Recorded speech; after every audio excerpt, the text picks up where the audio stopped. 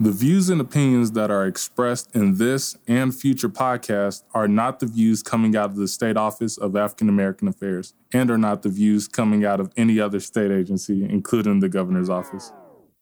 I'm Danny Golden. And I'm Devin Williams. And this is Re-Educated, a podcast brought to you by the New Mexico State Office of African American Affairs. Welcome, everybody, to Re-Educated, a podcast where we're going to rethink, relearn, and get re-educated on many topics concerning the Black community here in the state of New Mexico. The purpose of the podcast is to educate the community on environmental, social, and physical inequities and challenges that Black communities must deal with, and what can be done to empower the Black community to help them navigate through the understanding of legislation and policy on a micro and macro level. Welcome, everybody. It is Re-Educated, a podcast where we're going to rethink, relearn, and get re-educated on many topics concerning our Black community here in New Mexico. Before we get started, we just want to say, as always, thank you so much for all of your support. We hope that you like and share this podcast. We want to spread the word, so share us with a friend. What's up, Devin? How are you doing? I'm doing good. How about yourself? I'm doing pretty good, considering, right? Yeah. Times are crazy today. 2020 has been a complete whirlwind full of unexpected craziness, expected craziness, all of the above. And we're just now getting into the season finale of 2020, so that's going to be very interesting to see how everything turns out. But the season finale of... I'm just kidding. Anyway, so with that being said, we thought that this would be a perfect time to explore a topic that doesn't get enough attention. Mm-hmm. And that topic is mental health and the Black community. And when it comes to mental health, one of the things that just growing up in general, it's been very hard to identify some of the different challenges that I have when it comes to mental health, and being able to put a name to a feeling or a name to an action, and just really being able to have a holistic understanding of mental health and of like how it essentially affects you, especially at a young age. Right. I think that a good context to put that in is for us to kind of rewind a bit, because like you said, especially when you're young, right? Yeah. But as we know, a lot of mental health challenges can manifest at a young age. And at that point in time, you don't always have the language or the skill set to express or articulate what you're going through physically, mentally, emotionally, and now add to that the economic challenges that we face and the disparities in our health system. And you got an explosion of mental illness, waiting to happen, and a lack of access to resources. So yeah, and just to add on to that, we have our history that, especially for Black people, has been very detrimental to mental health in the Black community. And so really dealing with and understanding the stressors of our ancestors being enslaved, understanding some of our ancestors having to navigate Jim Crow laws, understanding now we have a little bit more of a system that encompasses Black people, but there's still a lot of challenges that Black people inherently have to deal with, and what they're dealing with now on top of just the premise of how this society was created and all those different eras that Black people had to live through and overcome. That is just a lot of different things that just from the beginning, just before you're even born, that you already have to deal with. I agree 100%, because we talked about in past episodes how those traumas are passed through our DNA. Those traumas and those experiences are passed down. But I would like to note, and I think this is going to come up later, that it's not that we're predisposed, to dealing with these issues any more than any other group. Yeah. It's just that our experiences and our history is different, which does have an impact on us today and in the future. Yeah, definitely. So. And there's multiple sides to a dice. you have all these different groups that experience different things. And just to highlight what you said, it's not that other ethnic groups and other cultures didn't experience it. It's just we had a very different experience compared to everybody else. And we're improving as we continue to learn more about mental health and as we continue to navigate this society. But we still have a long way to go, and there's still a lot of different things that we have to address in order to get to where we need to be, especially when it comes to mental health. Yeah. And that's outside of our community, right? Mhm. When we're talking about all of society. But when you zoom in and you look at just us and our people in the Black community, there tends to be many stigmas Mhm. attached to mental health and mental illness and things that are normal for people to experience.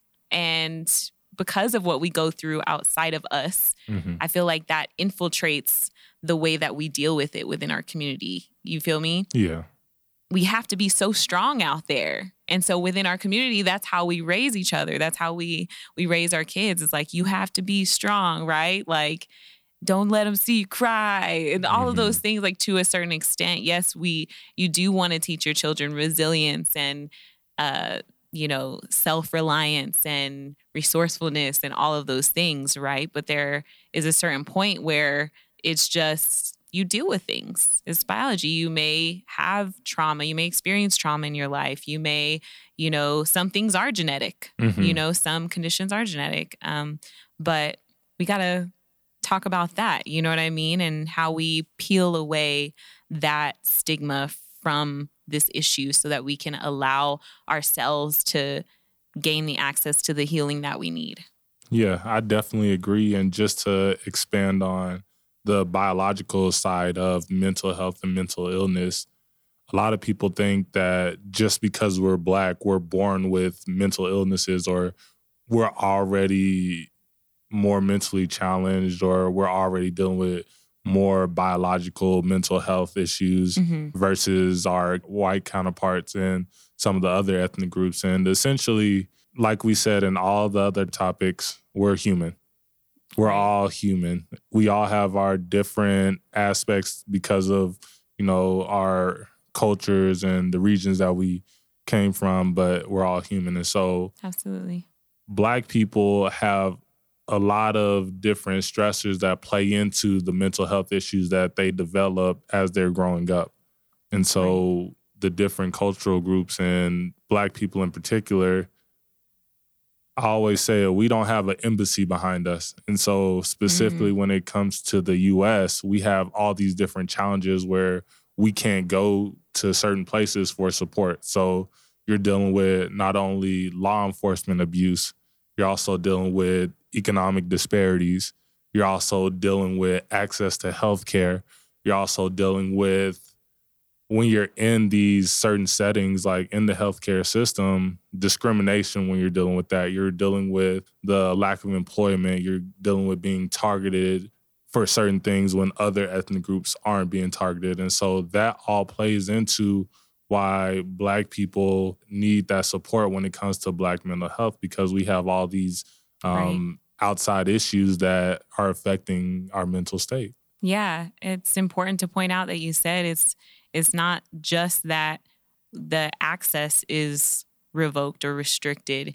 It's that there's an active attack, an overt attack on a group of people. And that, we can't argue that, but please don't step to me trying to have that argument, because there's plenty of evidence. We can all see it. It's plain as day. We've got the numbers and the research and everything like that. But if you live, especially you live in this country and you got two eyes, boo, you can see it. It really is. The disparity is real. Yeah, definitely. And again, there's so many different stressors that play into why we're dealing with these disparities.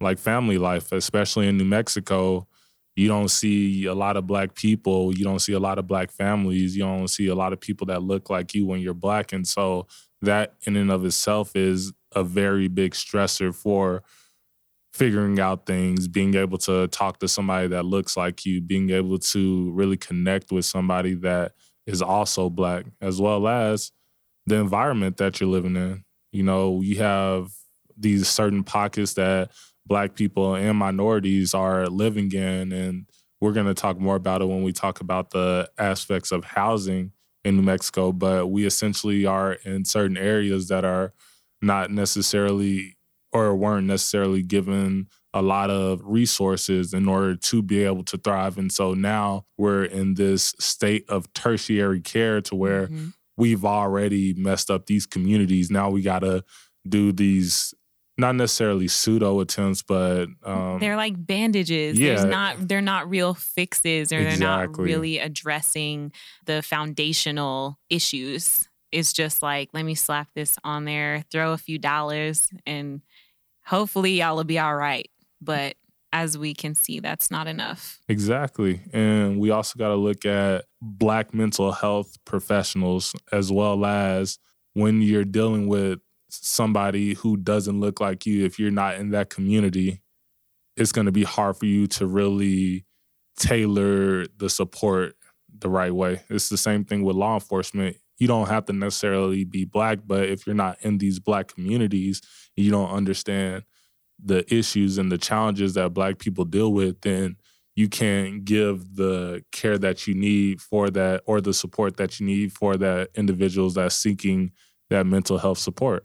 Right. We talked about that with law enforcement and having the cultural training that's necessary. But even that, to a certain extent, doesn't quite cut it all the time. Sometimes you just need that person that can really feel on a very deep-seated and visceral level what it's like to live a day looking like you, you know, and experiencing life the way that you experienced it and the challenges that you experienced. Yeah, definitely. And one of the things that's very difficult is not only for these big cities in New Mexico, having Albuquerque and Las Cruces and the Hobbs that have big pockets of Black people, but we also got to look at those. Big. Yeah, relatively big. Bigger pockets of Black people. But we also got to look at these small cities where they don't really have any Black people. It might be less than 1% or, 0.5 or, it's just for those individuals in those cities, they really need that support because they don't have anybody that they can go to where they look like them. And for me, one of the things that I had a hard time with just adjusting is I'm from Dallas.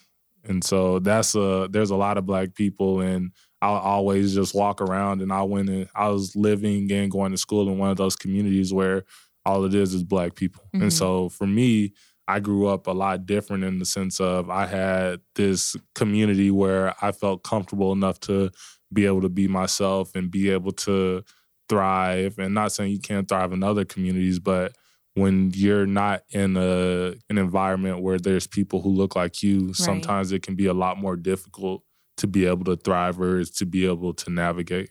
Absolutely. I agree 100%. One of the things that also contributes to not necessarily the lack of support for Black people, but the high rates of Black mental health issues is the stigma behind getting help for your mental health. Yeah. A lot of times when you're looking at Black people, there's this stigma of, oh, you just got to be strong. You just have to fight through it. You just have to toughen up, take it to the chin, all these different things. And it's like, no, I'm dealing with these issues. I need help. I need somebody to talk to that's a professional. And it's good to have friends and family that you can confide in. But when you don't have these professionals, you don't have these individuals who specialize in specifically helping with mental health, it's going to be hard to really be able to recover dealing with PTSD, dealing with all these different external issues and challenges that go on, especially in New Mexico. You said especially in New Mexico, and I didn't think about how that lack of fundamental sense of belonging almost is kind of ripped away when we're in a place where there are so few of us. it's like, where do you turn? But like you said, it's hard because you can't always deal with these things on your own. And we moved forward and talked about the stigma. What's so powerful about that is that we experience it from both sides. We experience it from white folk and we experience it from Black folk, because like we talked about earlier, it's designed that way, almost in a sense. Like, let me mentally handicap all of you, and then you'll eventually do it for me. You know what I mean? And not that we do that to each other intentionally.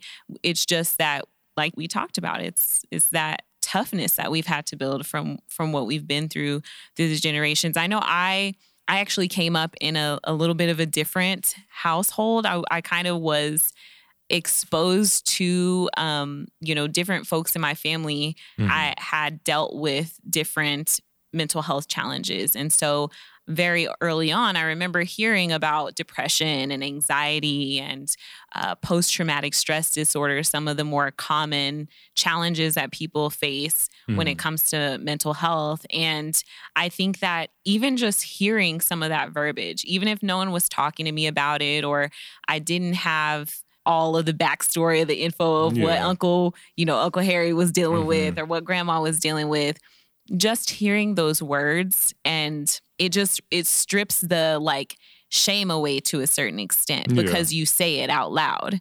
I think that when we are just like, nah, don't talk about they're not depressed. They just need to be stronger. We're not going to talk about that, and I think a lot of people can relate. I don't know. How was it with you growing up? Or did you ever hear that type of terminology and that type of rhetoric surrounding mental health? Yeah, no, never. When I was growing up, it was great being in a community where I saw people like myself. But when you have the stigma of needing support for mental health, then you tend to get targeted and marginalized within your own community for needing or seeking mental health support. Yeah. And so myself, as well as some other individuals that I observed, they would deal with being antagonized, being made fun of, having cruel and unusual things that were said to them just because the individuals who were saying those things, they probably needed that mental health support too, or they're dealing with their own issues and their own challenges. And so they would essentially portray what they're dealing with onto you. Yeah, and projecting that. And that was one of the things that I had to deal with pretty much growing up until I left Texas, just dealing with those certain stigmas and dealing with individuals who, when you are seeking or when you're needing additional support, will essentially make fun of it just to appear a certain way in society. That obviously happens as a whole, right? As a society. But I think it's just magnified in our society because of that burden of having to be so strong all the time, right? And then also the other stereotypes that are attached to us from society. It's just those stereotypes that we're just the only things that we're good at are sports and this and that, or, all of those stereotypes can play into how we approach mental health. Yeah, definitely. And essentially when you're looking back at that time, so that was around around 2010, 2012 that I was dealing with that. Even though I dealt with that and that was a very big issue, especially dealing with my community, I can say it was a different climate then, and specifically when you're looking at Dallas, but also when you look at the whole U.S. And now, specifically when it comes to the Black community, we've made strides in making it more acceptable to seek Black mental health support and to be able to acknowledge that, hey, I'm not okay, or I don't have to act like, or I don't have to give on this persona of being stronger than I actually am. Yeah. It's okay to be vulnerable. It's okay to cry. It's okay to be transparent in the actual way that you feel versus even though we still have to and continuously do have to code switch being in certain environments, it's not as prevalent as it used to be back in the day. Oh, yeah, for sure. And I think it helps, too, that we have all of these, not public health, but we have all of these public figures coming out and saying, hey, I deal with this condition. You know, I'm bipolar, or I struggle with depression, or you know what I mean? And I think that just seeing someone that's, you know, doesn't matter how much success you have, it doesn't matter, you know, what tax bracket you're in, those problems can still exist. And I think that makes it, we're just really moving towards a place, I feel like, as a whole, where it's just more acceptable to talk about it. And I think you and I are kind of on like the back end of that generation. I would say that our parents' generation was definitely that generation where you just didn't talk about it. I know that you had your experiences, but I think that as a whole, our generation, maybe you disagree, maybe not, it's a little bit better than the previous generation. Yeah. You know, it gets a little bit better over time when it comes to talking about it and being open about it. And then once you cross that bridge, now you got to get to the bridge of, okay, who do I go to? How do I get access? Does my insurance cover it? And now we've just opened up a Pandora's box of challenges when it comes to accessing mental health resources. Yeah, definitely. I do agree that our generation has been able to make strides in being more open and being more honest and being able to acknowledge that, hey, we're not okay. Again, we're not these invincible beasts that people think we are. Like, we're vulnerable human beings. And yes, like, to a certain extent, sometimes you do have to be a little bit stronger to get through times, but that doesn't mean that you can't have moments of vulnerability, or you can't have times where you acknowledge, like, this is hard, or I need help getting through this. And I think our generation, like you're saying, we're essentially able to break a certain barrier and push through to be able to get to a next level. Now, again, we are looking at being able to have access, or more reliable access to these resources, and enhancing the resources that are there that aren't necessarily in the Black community, essentially by providing cultural competency training and having these individuals submerged in the Black community and really understanding the issues and the challenges that Black people go through. But again, we've made strides in just being able to say, I need help. Yeah, for sure, for sure. To speak to your point about access, part of the way to open up that access is to make sure that there are more Black mental health professionals. And I think we can't go without saying that access to good education and things like that will ultimately lead to there being more Black healthcare professionals. You know, so it's all really intertwined. Very intricately. All of these issues relate to one another on some level or another. Yeah. You know? No, and I definitely agree with that. And when you look at access and availability, specifically with New Mexico, just in Albuquerque, and I've heard other people in different cities and counties talk about their experiences, but from what I've seen, there's not really too many Black mental health professionals that are out here. Yeah. And I know that we're looking at really finding more access and identifying more individuals that are available. I know Kim York in Las Cruces has done a great job of compiling a list of Black mental health professionals just to help with the individuals out there. But we, again, have to really target Black people in the sense of bringing them into the profession and really having them be able to help other individuals, because we've been through a lot, and just through the challenges and just through the trials and tribulations that Black people have had to overcome, and just looking at our history, there's a richness to the support that we might be able to provide, not only to other Black people, because we need to see people like us, but to other ethnic and minority groups. Yeah, I think we have an edge up on that. I definitely will agree with that 1,000% because we, being Black people in this country, they don't have to learn all about us. They're not forced to because they steal, little bits from here and there and then make it a part of like the mainstream pop culture. And, so we know about, we do their hair, we know their music, we know, but do they know as much about our experiences and where we come from and our culture and things, our true culture, not just, the aspects of our culture that they appropriate. You feel me? Yeah. Like it's so imbalanced. There's such a one-way relationship where, I think that's a part of the problem. But I like the way that you put that we do have a richness because we're, in a lot of ways, like we just get all people. And I think that does come somewhat from like our struggle. Yeah. Just like we can identify with anybody that's struggling. And I think I have a wonderful mental health specialist, my therapist I've been with since 2015. I've been seeing her and she's wonderful. I mean, I love this lady. She got me through some crazy stuff, right?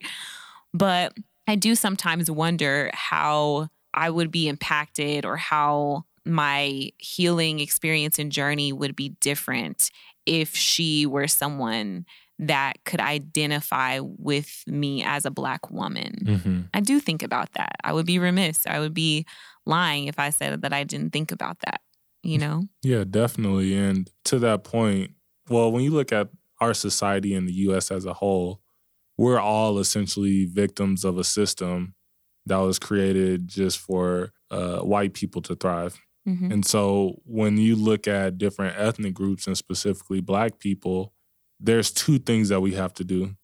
One, we have to learn all aspects, not only of the system and white culture and other cultures, but Black culture. We're relearning the culture that has been taken from us through slavery. And so we have to have a holistic understanding of how this society works.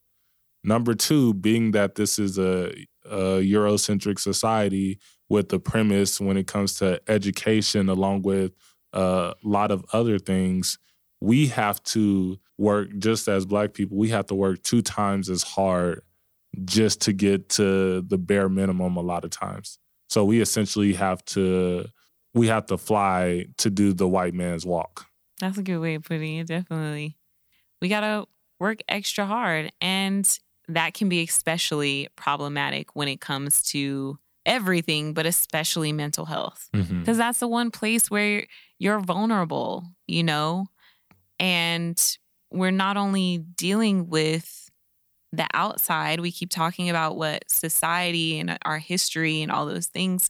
What about just like having a stressful day at work, having a really stressful profession, or a mom who has had children and has been dealing with postpartum depression, or family member who's taking care of other ill family members that puts a lot of mental stress and fatigue on that person. Like normal things, right? That everybody deal with. Like we got to deal with the societal stuff that's placed on our backs. But then at the end of the day, like you said, we're all humans. So we all live our lives. We all have our jobs and have our social circles that cause us, stress, anxiety. We have our traumas. We experience abuse a lot of times at a higher rate than, I know when it comes to physical abuse, sexual abuse, different things of that nature.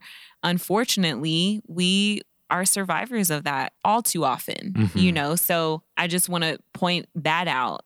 It's twofold for us, right? We have everything that's going on in the world that would traumatize anyone, especially in 2020. Exactly. But then we just have everyday life to deal with. And I think that's really was that chasm there with that generation before us where they're like, I had to march and I had one pair of shoes and I marched for 50 miles and I had holes in my shoes at the end and I had to deal with the dogs bite me and the this and the that. And it almost minimalizes what we're dealing with, you know, sometimes, because it's like, oh, you just had a panic attack at your job, but like that's worth getting help for. Oh, and yeah. It's not any less like maybe dramatic in the terms that I just put it, but it's still worth getting help. Yeah, no, I definitely agree with that. And I think just a combination of all those things plays into, like we were saying before, the richness that comes from Black professionals, specifically when it comes to mental health. But speaking of 2020, let's talk about the climate of where we are right now. And so we have all these things that we just mentioned when it comes to mental health in terms of the stressors, the indicators for mental health, the history of it. But let's also talk about where we are right now during COVID-19 times. I've definitely had to shut off all my notifications from my news apps, take hiatuses from my social media accounts. I've definitely found myself in a space where I had to, for the sake of my sanity, just do a hard cutoff, because that is the time that we're living in. We're living in a time of a huge reckoning with race in this country, and we're dealing with a hugely divided country. No matter what side you're on, you can pretty much see that electoral map is split right down the middle, you know? And I think that that's stressful and it's scary, not to mention the pandemic that we're dealing with. Yeah. I get stressed out when I like hop out my car and I'm like, oh shoot, I forgot my mask, you know, like things that we didn't have to think about in 2018, 2019. Yeah. Now it's like that. And because that causes you social anxiety. There's this whole other social. Now we're in a time where we can't even like see people's body language fully and read people's nonverbal signaling and communication. And we are seeing Black people killed every day. Yeah. Just video after video. I mean, the list goes on and on. Oh, yeah. We know what the list is. We're living in this year where, you know, we lost some amazing figures in our community. I think that people kind of glaze over, you know, like we lost Kobe and Black Panther in 1 year. That's rough. One could say, oh, they were just like an actor. They were just this, but these are big events. Oh, yeah. And these are, I know that this year, there's some people that are really needing to talk to somebody and they're not being able to. And that makes me so sad. It makes me so sad. We got to do something about that. Oh, yeah. You know? And I think part of that, I feel fortunate that we have this platform, because part of it is just talking about it. Part of it's just having the conversation at all and normalizing talking about mental illness and mental wellness. You know, we do talk a lot about mental illness, but I think that is something that we do a lot in this country. We talk about, you know, illness and just in the same way that we talk about and approach physical illness, we kind of do the same thing with mental health. Yeah. Instead of putting more of the focus on how we can remain well at times, you know, which can also be hard because once again, those disparities in all of the facets of American life as we know it today. Oh, yeah, it's definitely hard. And just living in a virtual world now, pretty much. And that on top of for individuals who are dealing with essentially employment, not being able to have their jobs or being fired or laid off just because. You're saying people losing their jobs. Yeah, people losing their jobs, people not knowing where they're going to get their next check from, or, you know, trying to figure out where they're going to get their next meal or how they're going to survive during a pandemic, trying to stay safe while understanding that they have family that's in the hospital, or they have a loved one who's sick, or they have somebody who's an elder who they can't see because they have pre-existing conditions. And then you have to deal with the dynamic of you can't see these individuals because you want them to stay healthy, but they want to see you because they're like, I don't know what else to do. I'm by myself, you know, and it's just a lot of different dynamics and a lot of different aspects that play into the stressors that people deal with. And we essentially have to, like you're saying, normalize mental wellness and mental health. And even though we do have these issues and these things that bother us, being willing to acknowledge that and being willing to look at some of the positive things and some of the things that are going to play into helping you mentally, even though there's so many different things that contribute to it being a very big challenge. Yeah, and I don't want anyone to think that that's what, I'm not saying that, oh, like, let's not say mental illness. Yeah. Like, yes, people have their challenges and their illnesses and their diagnoses. I'm saying that you can experience like wellness through just like getting the help. Yes, you still have your condition or your challenges that you're facing, but the wellness comes in when you're doing the maintenance, when you're having, you know, you're able to have healthy practices. You're able to have access to healthy food. You're able to have access to clean water and the basic, you know, human rights to eat and to drink clean water. You know, I mean, let's not, and like you said, to have a decent place to live, housing comes into play. If a person is consuming poison and consuming, you know, all of these fats and just terrible things, you know, then are we saying that that's not going to have an impact? So it's all connected. It really is. Yeah, no, definitely. And we just have to be active and collaborate as much as we can with one another to help each other out. Yeah. And even though we're social distancing, even though we can't necessarily be in person, which being in person adds a whole different dynamic to addressing mental health and being able to physically be in close proximity with somebody versus seeing them through a screen. We still have to do our very best to, if we can or when we can, communicate with individuals who we haven't seen in a while. Being able to pick up the phone and say, hey, I haven't talked to you in a minute. I can't see you. How are you doing? Checking up on our friends, checking up on ourselves, just doing those little things just to make sure that we're good, because everything in this world externally is making it harder and harder to make sure that you're good mentally, especially for the Black community. Yeah, for sure. I think another thing that we can do as far as solutions and prevention and making sure that we remain open about this conversation is watch the way that we're talking about dealing with handling our children in this day and age, because we have to think about what we didn't hear that we would have benefited from hearing as children surrounding mental health. And one thing that I remind myself of is the children are being impacted too, you know? So we just got to remain open and make sure that we're paying attention to that, you know, so that we can make sure that next generation has the support that it needs as well. So we're going to hear from our sponsors. We're going to take a quick break. Make sure you stick around with us. We'll catch you in just a bit. Since 1912, Loveless Health System has been committed to meeting the growing healthcare needs of the Albuquerque community. They're invested in bringing people, providers, and technology together to ensure patients receive the best care possible. The vision of African American Student Services, AFRO, is to cultivate Black excellence on the university campus through educational discourse, leadership development, holistic health, wellness practice, and community engagement.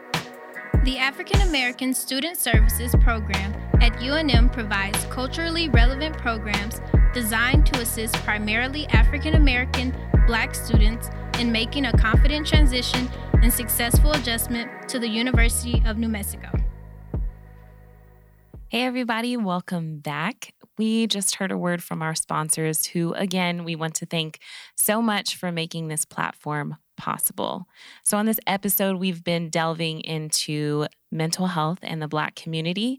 And typically at this point in the show, we would have a call to action.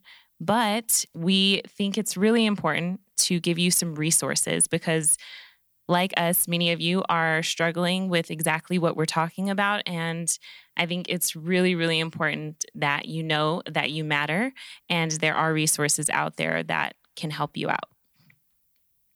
So one of those resources is BetterHelp, and it's an online platform whose mission is making professional counseling accessible, affordable, and convenient. So anyone who struggles with life challenges can get help anytime, anywhere. And the counselors at BetterHelp are licensed, trained, and experienced and accredited psychologists, marriage and family therapists, etc. So you can find somebody who is just right for you by going through some filters and finding somebody that will match up with you.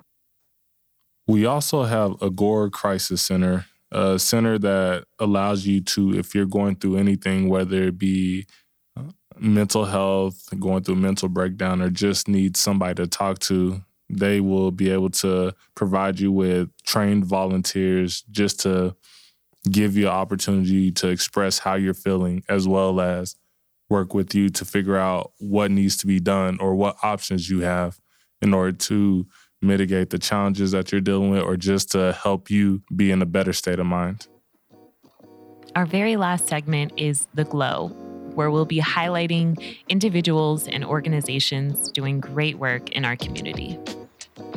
For this edition of The Glow, we'd like to shout out Shawnee Harvey with the New Mexico Economic Development Department. The New Mexico Economic Development Department is launching a new mini-series geared towards helping minority-owned businesses. Cabinet Secretary Elisa J. Keys announced the first episode, Effective Financial Tools for Small Businesses, will launch November 20th, 2020 at 12:30 p.m. Shawnee Harvey, executive assistant to Secretary Keys, designed the miniseries to highlight resources across the state to assist current and future small business owners in navigating their business and financial experience with confidence. Registration info can be found at gonm.biz under the events page.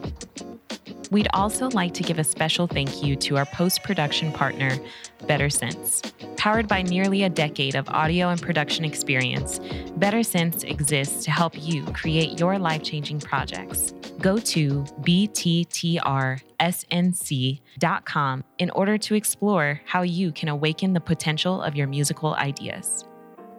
So that brings us to the end of our show. Thank you so much for listening again to the 5th episode of Re-Educated. Before you go, I just wanted to leave you with some info. Earlier, Devin and I talked about a couple of resources to help you out. One of those resources was Agora Crisis Center, and you can contact them by phone at 505-277-3013, or you can call them at 855-505-4505, all the fives. Or go to agoracares.org. That's AGORA cares.org. The other one that I talked about was BetterHelp, and this one's really simple. I'm not going to give you a number. Just go visit their website, and you'll see what I'm talking about when it comes to finding the right person for you. They have it all laid out and hundreds of caregivers. So check it out at betterhelp.com.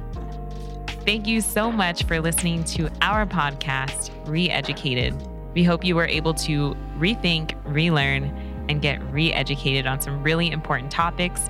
Make sure to visit us at our website, oaaa.state.nm.us. See you next time.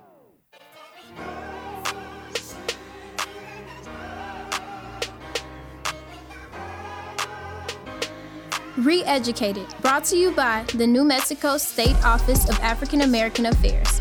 Aim to study, identify, and provide change by means of support, advocacy, and resources relevant to the African American community. As a reminder, every voice matters. Make sure you're counted in the 2020 census. The Office of Equity and Inclusion was established by Mayor Tim Keller in 2018. The vision of the office is to inspire and equip city governments to make Albuquerque a national role model of racial equity and social justice. The office is responsible for dismantling systemic barriers, to achieve racial, gender, health, and socioeconomic equality. Michelle Melendez is the inaugural director of the Office of Equity and Inclusion. In September, Melendez was instrumental in passing R-2075, legislation that strengthens and reaffirms the city's commitment to addressing racial equity and social justice. The resolution calls on the city to support the startup and growth of businesses owned by people of color, women, racial equity assessments for the city department, and requires equity training for the city council, leadership, and administration.